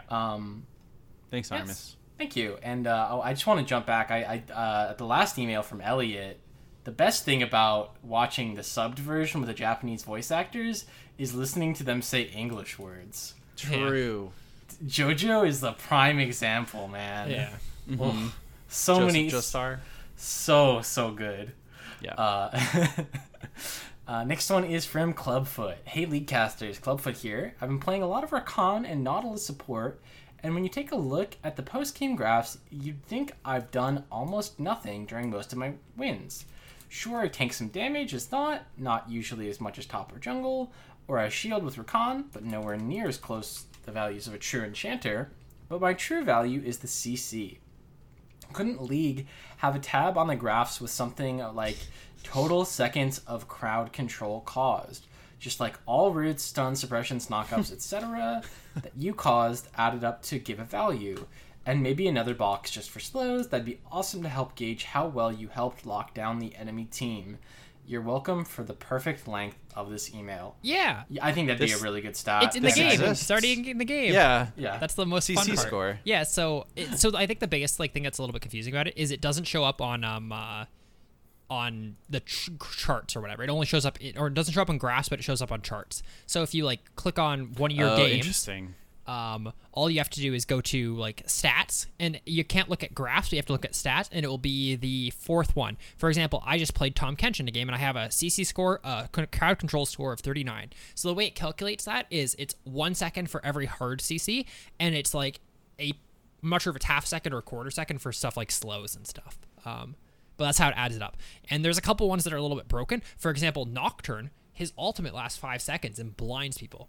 So he gets 5 seconds times every character that's blinded. So Nocturnes typically have like 300 fucking crowd control score at the end of the game because they blind people. Yeah. But it is a good way of looking at stuff. You just have to like check your stats tab rather than the graph tab. Yeah, and so an example, like I just jumped into a game where I played Zillion, and so my crowd control score was 43. There was a Nautilus in the game with a score of 77. I think it would be nice if they broke that out a little bit more to be like number of hard CCs and duration of hard CCs, number of slows and duration of slows. And I mean, like, you're also jumping a little bit into Eternals at that point where, you know, it sure would be nice at the end of my game of Blitzcrank to know how many hooks I hit versus missed. Yeah. But, I mean, yeah, so crowd control score is there. Again, could they maybe improve it to split out slows and stuns and be a little bit more distinct on how that number is generated? Yeah. Right. So yeah, thanks for the email. Hopefully that new little stat box that you can find is going to enlighten you to how many sick Nautilus hooks you're hitting. Yeah, thanks, Clubfoot. Next email's from White Boy Milkman. Hey guys, Caleb back again, aka White Boy Milkman. I was listening to the July 21st podcast and had a question regarding something you were telling someone about reviewing replays. I recently finally hit my previous rank after a decent grind after getting back from my honeymoon, and now I'm looking at making the push for plat. My question is in regard to how one picks what replays to review. Do you generally recommend watching replays where things went wrong over where stuff worked out? How much time should one dictate to reviewing replays? When I have done this in the past, I have always watched one replay before a session of 3 games to set goals on what to work on. I'm starting to be able to grind again a bit as me and my wife are getting through the first month of the marriage rush, and as things start to settle down, I want to be able to make plat by the end of the summer so that I can maybe push diamond in the fall and into the end of the season. Any advice helps. Keep rocking on, poggers. White Boy Milkman. I will always recommend reviewing a loss because I think it is just easier to have things that are easily pinpointable to going wrong. If you get a kill, you know, you're obviously not going to be playing the fight perfectly, but you still got a kill. If you have a death, you can easily pinpoint, okay, this is like a mistake happened here. I can review this and get better. Yeah. So I think reviewing where things go poorly is just easier and will help you, you know, to be able to find things to improve upon. I think also addressing deficiencies is generally a much more efficient way to improve gameplay than trying to improve on the things that you're already good at. Right, going from 8 CS a minute to 9 CS a minute isn't going to have nearly as much effect as going from like 10 deaths a game down to 3. Yeah. And obviously like those numbers are very skewed, but I think that it's a lot easier to fix your deficiencies and again put yourself in a situation where you're never a liability, right? It's like you're not going to int. At the very least, you might go down 10 CS and like get solo killed once, but then you know how to move from there. I think also a great point about reviewing losses is that it gives you some time to cool down, especially if you do it like in the moment where like I just lost a game, I might immediately jump in and review that because then if I'm upset about something, I have some time to cool down, maybe break it down, and maybe I'm not upset after I watch the replay and I realize like, hey, that jungler that I was really bad at, you know, watching it back, maybe they didn't really have as much of an option as I thought, or maybe that mistake that I kept pointing out wasn't entirely their fault. Whereas I think if you're kind of on a win streak, like if you're playing hot, you can keep playing. I think, again, reviewing games, great way to improve. Whatever works for you, though, I would say is, I mean, if you keep climbing, keep doing that thing. Yeah, and just as a quick note, take notes during your game. If you know that you made a mistake instantly right away, have a little notepad open, you know, during your death timer, alt tab and type out like, okay, 12 minutes in, I failed flashed over the wall. That's an easy mistake to go fix practice and to that. point out. Yeah, and that sort of thing. I think that's a quick way to effectively review your games real time. I think also for anyone else who's listening, not just, you know, the guy who sent this email in, right, this method of watching a replay before a session of games and writing specific goals down to work on, like, that's great. Is to say, definitely. right, you know, this game I am focusing on CSing, right? This game I'm focusing on increasing my vision score. Like this game I'm focusing on getting less deaths. And eventually, as you practice more and more and more of those things, they'll become second nature.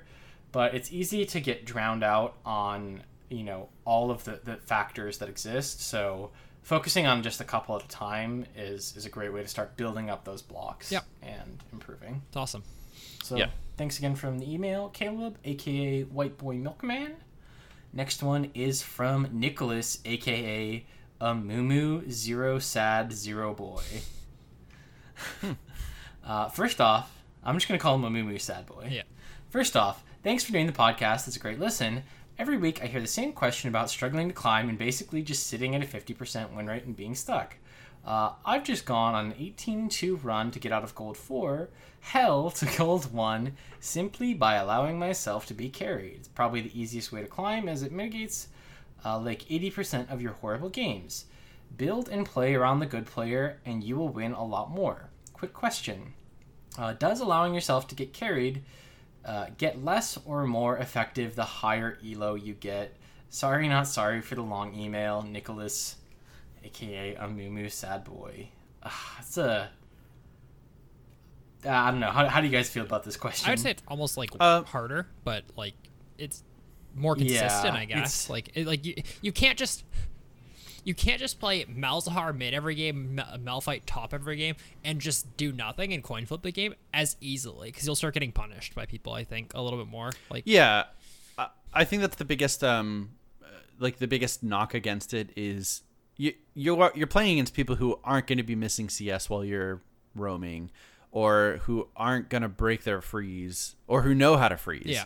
The people you're playing against are going to be able to take advantage of you being more passive, which is why you can't like Aiden was saying, just pick brain dead, I'm going to sack my lane to help to let someone else carry type champions as effectively.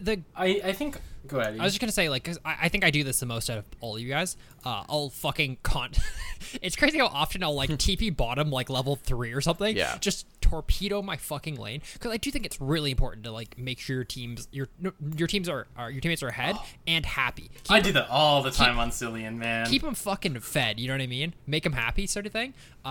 Yeah. But that being said, when I'm playing Shen, for example, Shen's a great example. You can ult bottom really easily as Shen and go help your team. Good Shen players, if you listen to any Xpetu guide, he's the best Shen in the world. He'll say that he just won't ult bottom if his lane is in a shit state.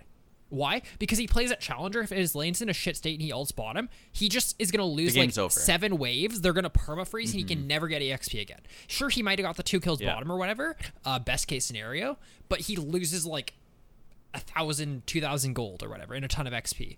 So it's one of those things. It's that only happens at Challenger. I think at my elo, even at fucking mid diamond, I can fucking TP bottom and I probably don't get punished as hard as I should. But if you're at gold, or it'll no be a coin toss.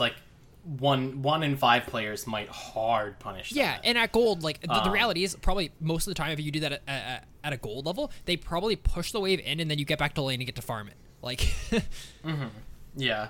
Some other things I would say is how you kind of approach this mindset also matters, right? Of allowing myself to be carried, and I think that's a good way to think about it. But allowing yourself to be carried doesn't mean that you're necessarily being a super passive player or even losing lane. Right? Allowing yourself to be carried. I think one of at least my best examples was there was a pretty long break of time that I would play duo queue with a Tryndamere top 1 trick, and I would play Nunu jungle. And my entire purpose was to make my Tryndamere the strongest character on the map. Yeah. And so, am I allowing myself to be carried? Absolutely. But how am I doing that? By constantly diving top and warding deep in their jungle and forcing these, plays. And, there's a couple ways to go about it. And I think a lot of people see allowing yourself to be carried as, like you were saying, okay, well, I'm just going to play Malzahar mid, and I'm going to go flash cleanse, and I'm going to go first item hourglass, and I'm just going to not int. Yeah. and then we're going to win. And, you know, that's a very different look because, again, as players get better, they're going to take more and more advantage of that. And you just not inting is going to mean a little bit less.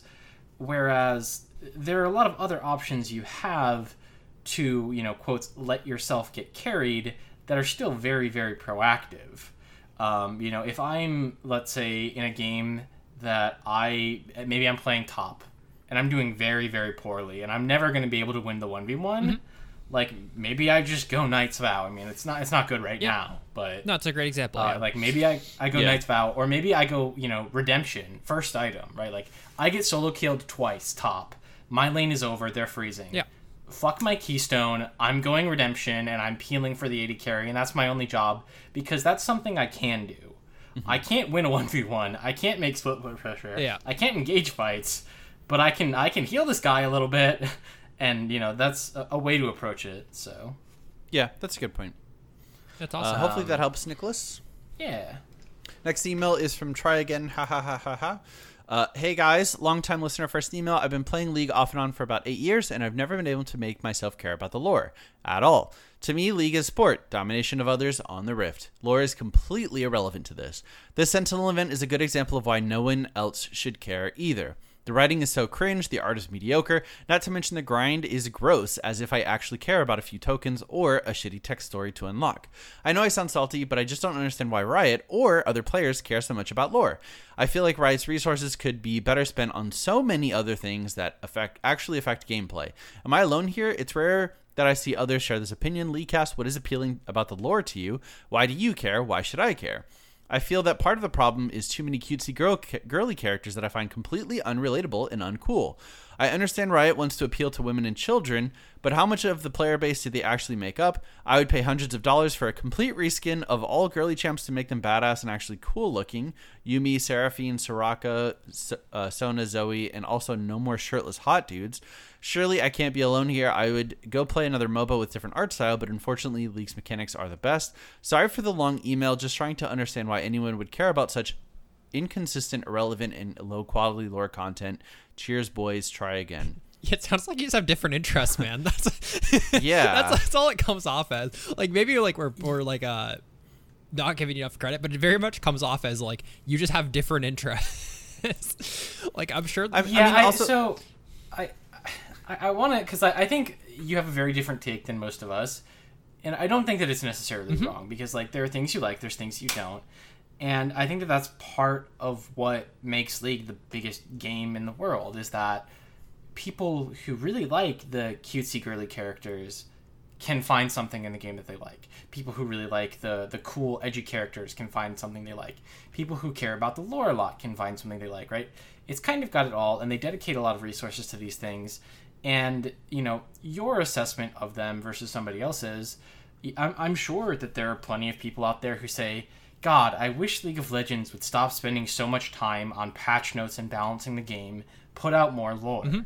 There are people who would say, you know, man, I hate all of these, you know, super cool, badass characters. Like, give me more cutesy girls. Like, I want to be able to customize my outfit on art. Yeah, I want to play my wife. Like, I want to be able to buy a specific, like, sweater for my character. Yeah. Or how about, like, I don't give a shit about Summoner's Rift. Why aren't they doing more balancing on ARAM? Yeah, no, for sure. Yeah, and like, everyone's going to have a different take. And I think it's, you know, find the parts that you like. Maybe try not to pay as much attention to the things you don't like. And, you know, realize that your opinions aren't the only ones out there. You know, even as much as, you know, I've disliked certain things throughout League's history or really, really liked things, there are going to be people on the other side of it where it's like, I hate Aphelios, let's say. There are people who absolutely love Aphelios. And, you know, I recognize that, and I can still not like him, but does Aphelios need to be removed from the game? No, I just don't like him. You know? Yeah. Yeah, it's... Yeah, I don't understand. I think there needs to be variety. I think the variety actually increases your appreciation of other aspects of the game that you do like. I think you've got to eat some McDonald's to appreciate a good steak, so to speak. Oh, for sure. And like, I think to give him credit, I'm sure he also very much understands that he has preferences as well. I think he's just like verbalizing them in like a more like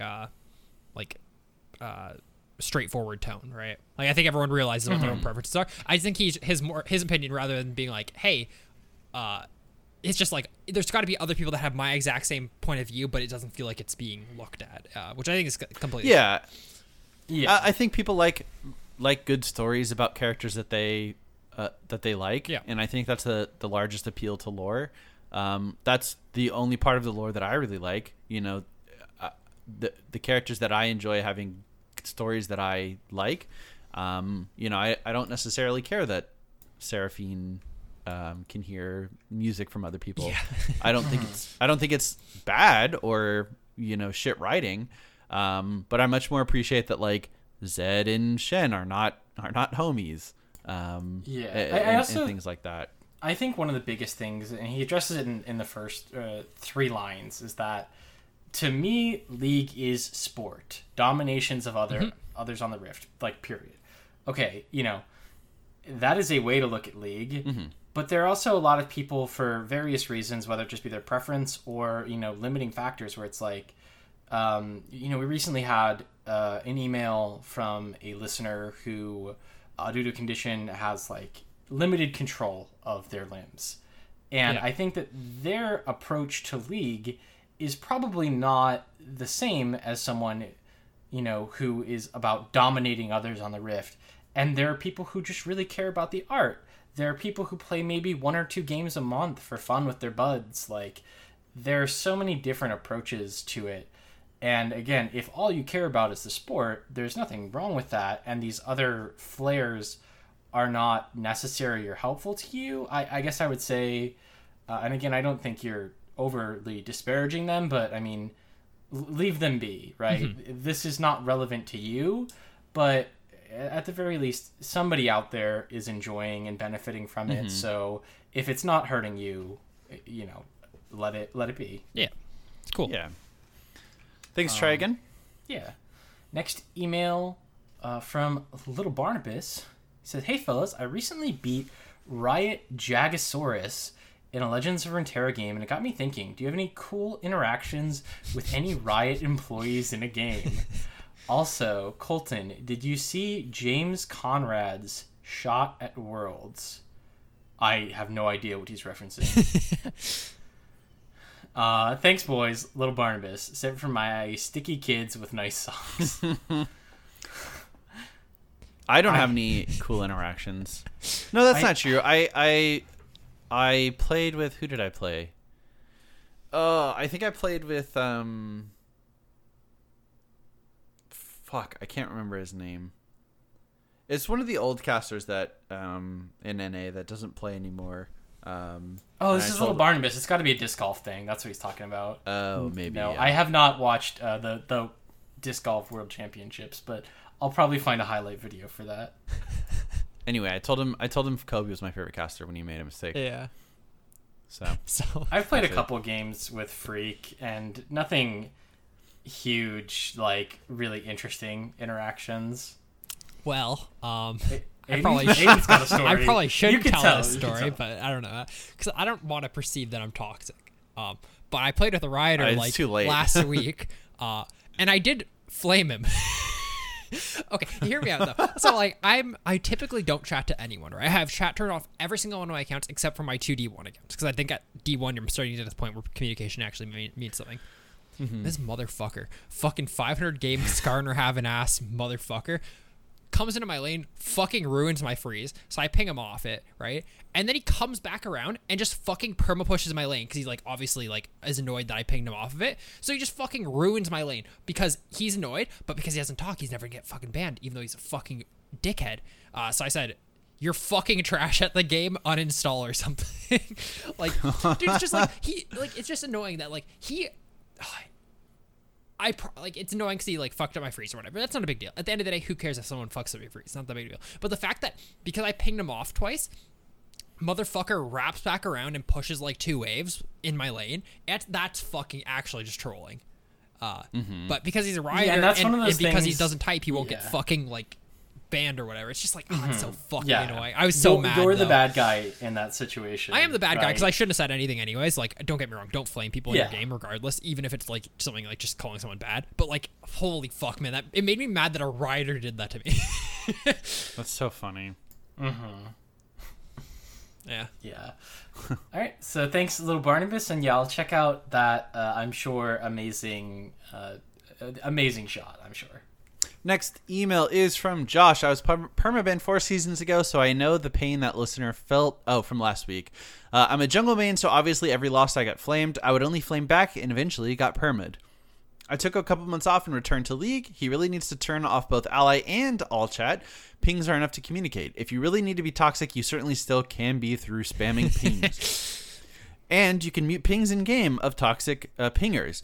You cannot get banned besides inting without chat. I went from permaban to highest honor every season thanks to all chat off. I would also recommend not using the programs that show your teammates' champion win rates, trends, etc. Unless you can be positive about that information, you shouldn't even be using it. I'm a high gold / plat player and have never once looked up an ally.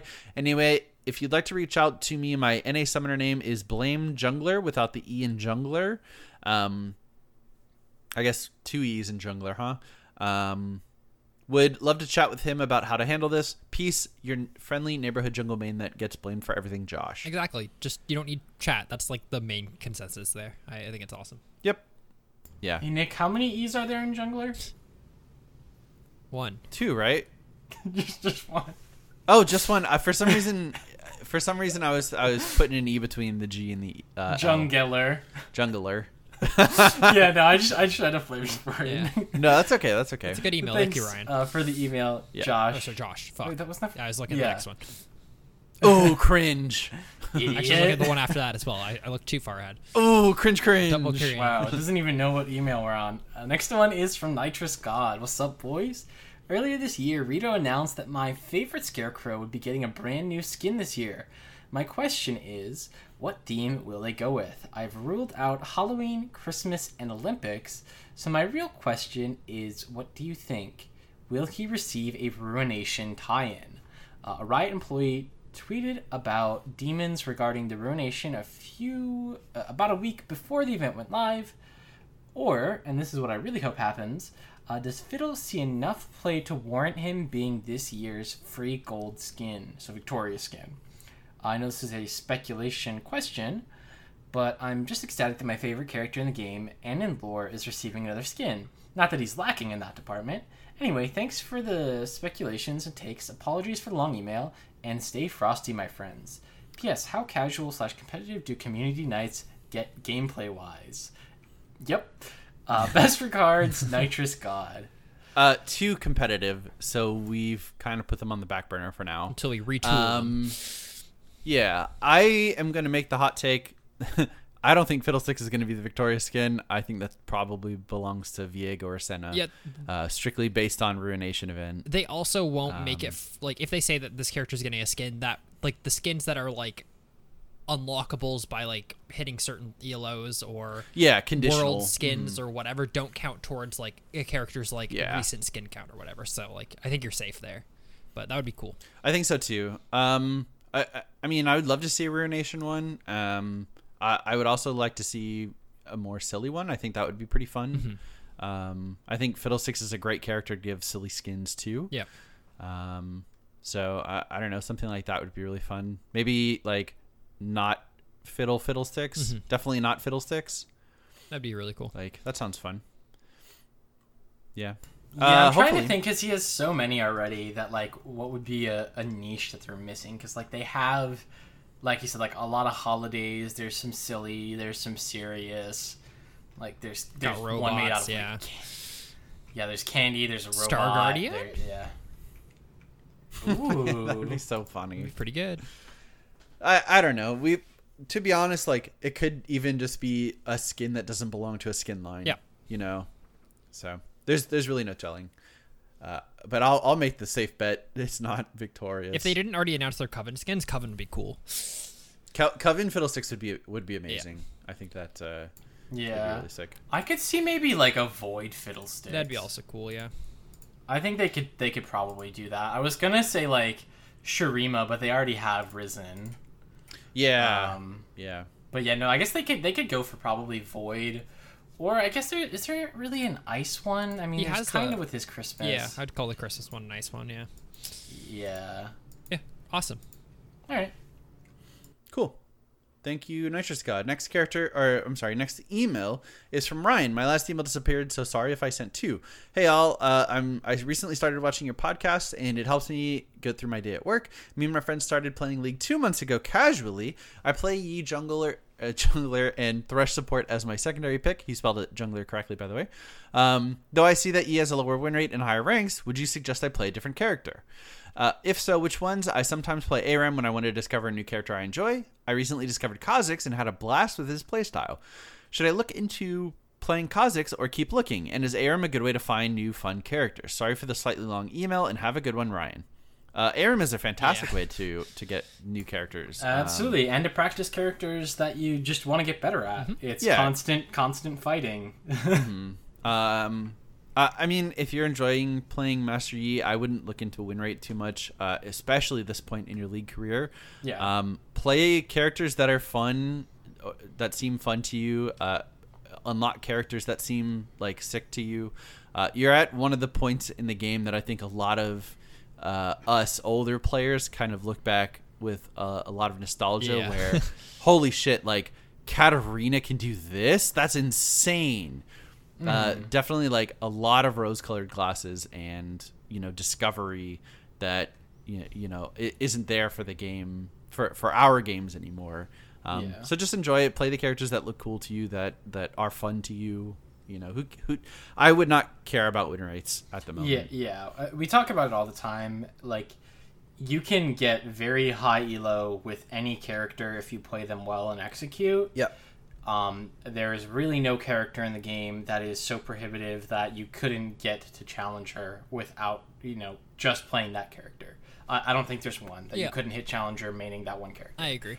That being said, like Nick said, play the characters you enjoy, play the characters that you're winning on, and, consider making a change when it stops working. I mean, right? Like, if you're playing Master Yi and you're doing really well and you get to gold 2 and you suddenly can't move anymore, maybe at that point you say, okay, what happens if I bring another jungler into my rotation? What happens if I try another role? And maybe you learn more, and maybe then you can go back to Yi with these new skills you learned. Jumping back to one of the earlier emails, like, trying other things can make you better at the thing that you're not doing anymore. So, but again, right? Don't drop a character just because they have a low win rate. Like, if you enjoy them and you're doing fine on them, keep playing it until it becomes an issue. Mm-hmm. Like, yeah, if you were 1 in 25 on Yi, maybe we'd say maybe try a different character, but that doesn't seem to be the case. Yeah, play stuff you enjoy. Go for it. Yeah. Good luck, Ryan. Enjoy League. Next email from Trent. Hey guys, you can call me Whomper. Well, I just called you Trent, so. I was listening to the Zed Talks, and I had an idea of what to do once they're over. Since mailed-in/made-up champion kits take up a lot of time on the show, you can take those and try to balance them, or maybe just use a description of a champion and make the champ's kit from there. For example, I have a bad idea for a champion made of water that can't auto-attack or deal damage, but also can't take damage. The idea is a support. You take that idea and try and build a balanced kit from it. Trent. So just to give you a heads up, so we are finishing up our Zed Talks League S6's Champion Series in a couple months' time. I think our current idea, at least in my head, I think I've mentioned it to you guys, is that we're probably going to go back to a rotation where one of us comes up with a thing, maybe gets each other to prepare stuff, and we're doing X thing this month, and then we're on a 3-month rotation. So it'd be Nick's month, Kelton's month, my month. And then I think a good way of doing it is for example, for Nick's month, Nick might want to bring this idea and go, hey guys, we're all going to go through our listeners' champion concepts tab, and we're all going to choose one that we're going to showcase, and we're going to turn them into a character and present them, and how they'd be balanced and stuff like that. And I feel that would be a good way of doing something like this, but it keeps it fresh every month, so we have new content, and it keeps us all kind of doing our part. So I think it's probably going to be something. Yeah, I think one of the cool parts about Zed Talks is that while we're still doing the same thing every month, there is so much variety in the types of characters and the types of ideas that we're coming up with that it's a really great way to keep things fresh. But having the same premise every single month is something that I think is fine for sections on the show, but not necessarily monthly shows. So yeah, like Aiden said, once that we've got some stuff cooked up. I'm very excited about basically everything that we've talked about. But I haven't told you about my big idea. We're gonna play League of Legends Hangman. Okay, I was gonna say I think I'm in the group chat for the thing you're talking about. But we're really excited for it. We've got some stuff. I think this is a fantastic idea. For every once in a while, we'll say like, come up with a character whose theme is water, or who can't take damage, and make that balanced or interesting. And I think that's a really cool idea for that. Thank you so much, Trent. I mean, Whomper. Yeah, Trent. Docs. I think that one thing that's really funny about this is I have the idea of a champion that can't auto attack or deal damage, but also can't take damage, and I'm thinking, and I'm like, this kind of reminds me of some of Aiden's characters from Nostalgiana. Yeah, where it's that was probably a character at one point in League's development where they're like, let's do this. Yeah. Oh, absolutely. I mean, they're almost there with Yuumi. Yeah. So definitely a good idea, and probably we'll see that at some point in the future of Zed Talks. Yeah. So thanks again for the email, Whomper Trent, and on to the next one, Nick. Our last email is from Quirky Zoe XD.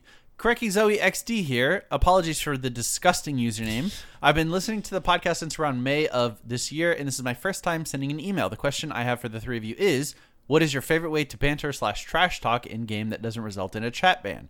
My personal favorite is that I've seen recently is from a friend of mine who occasionally gets called bad in early game, then comes back and carries, or gets trash talked by his own team before carrying them. In both instances, he likes to type, "Bark for me, dogs," after carrying the game or winning the game from a team fight. Enjoying the podcast. Keep up the good work, Quirky Zoe XD. That's funny. Yeah, your friend might be a little toxic. I'm gonna let you in on this, man. He might be a little bit toxic. It's toxic. It is funny at the same time. And we're all a fan of some friendly bants. I just like putting out question marks. I feel like that's the best way of doing stuff. If someone I don't know, they do something dumb and you fucking outplay them, you hit them with a question mark. The truly big brain aspect of hitting them with a question mark is you're not specifically pointing out one thing or anything at all. It could be, why didn't you take a skin? Yeah. That could be your intent behind it. But the true value is the warfare mentally that you impose upon them by saying, you have to figure out what you did wrong and why I'm flaming you. Yeah. You set them on their own path of destruction and you just watch. It's them flaming themselves to try to figure out how you're flaming them. And I think that's just so funny. Yeah, it's good. Yeah. How about say things that are really positive and make them start questioning whether you're being legitimately that positive or sarcastic with the whole thing. Exactly. That'll do it for this episode of LeagueCast. Thank you guys so much for listening. You can send us emails, mail@leaguecastpodcast.com. Watch us on Twitch @BlueBasket and @LeagueCastFrost. On Facebook, we're at LeagueCast. Tweet at us @LeagueCast. Visit our website, leaguecastpodcast.com. Join our Discord, leaguecastpodcast.com/Discord, or send us an email. I'll get you an invite real quick. And finally, support us on Patreon, patreon.com/LeagueCast. If you do it between this month or this week and next week, we'll wrap your name on that list. It'll be fun. Hell yeah. Thank you guys so much for listening. We'll see you next week. Bye. Bye. Bye.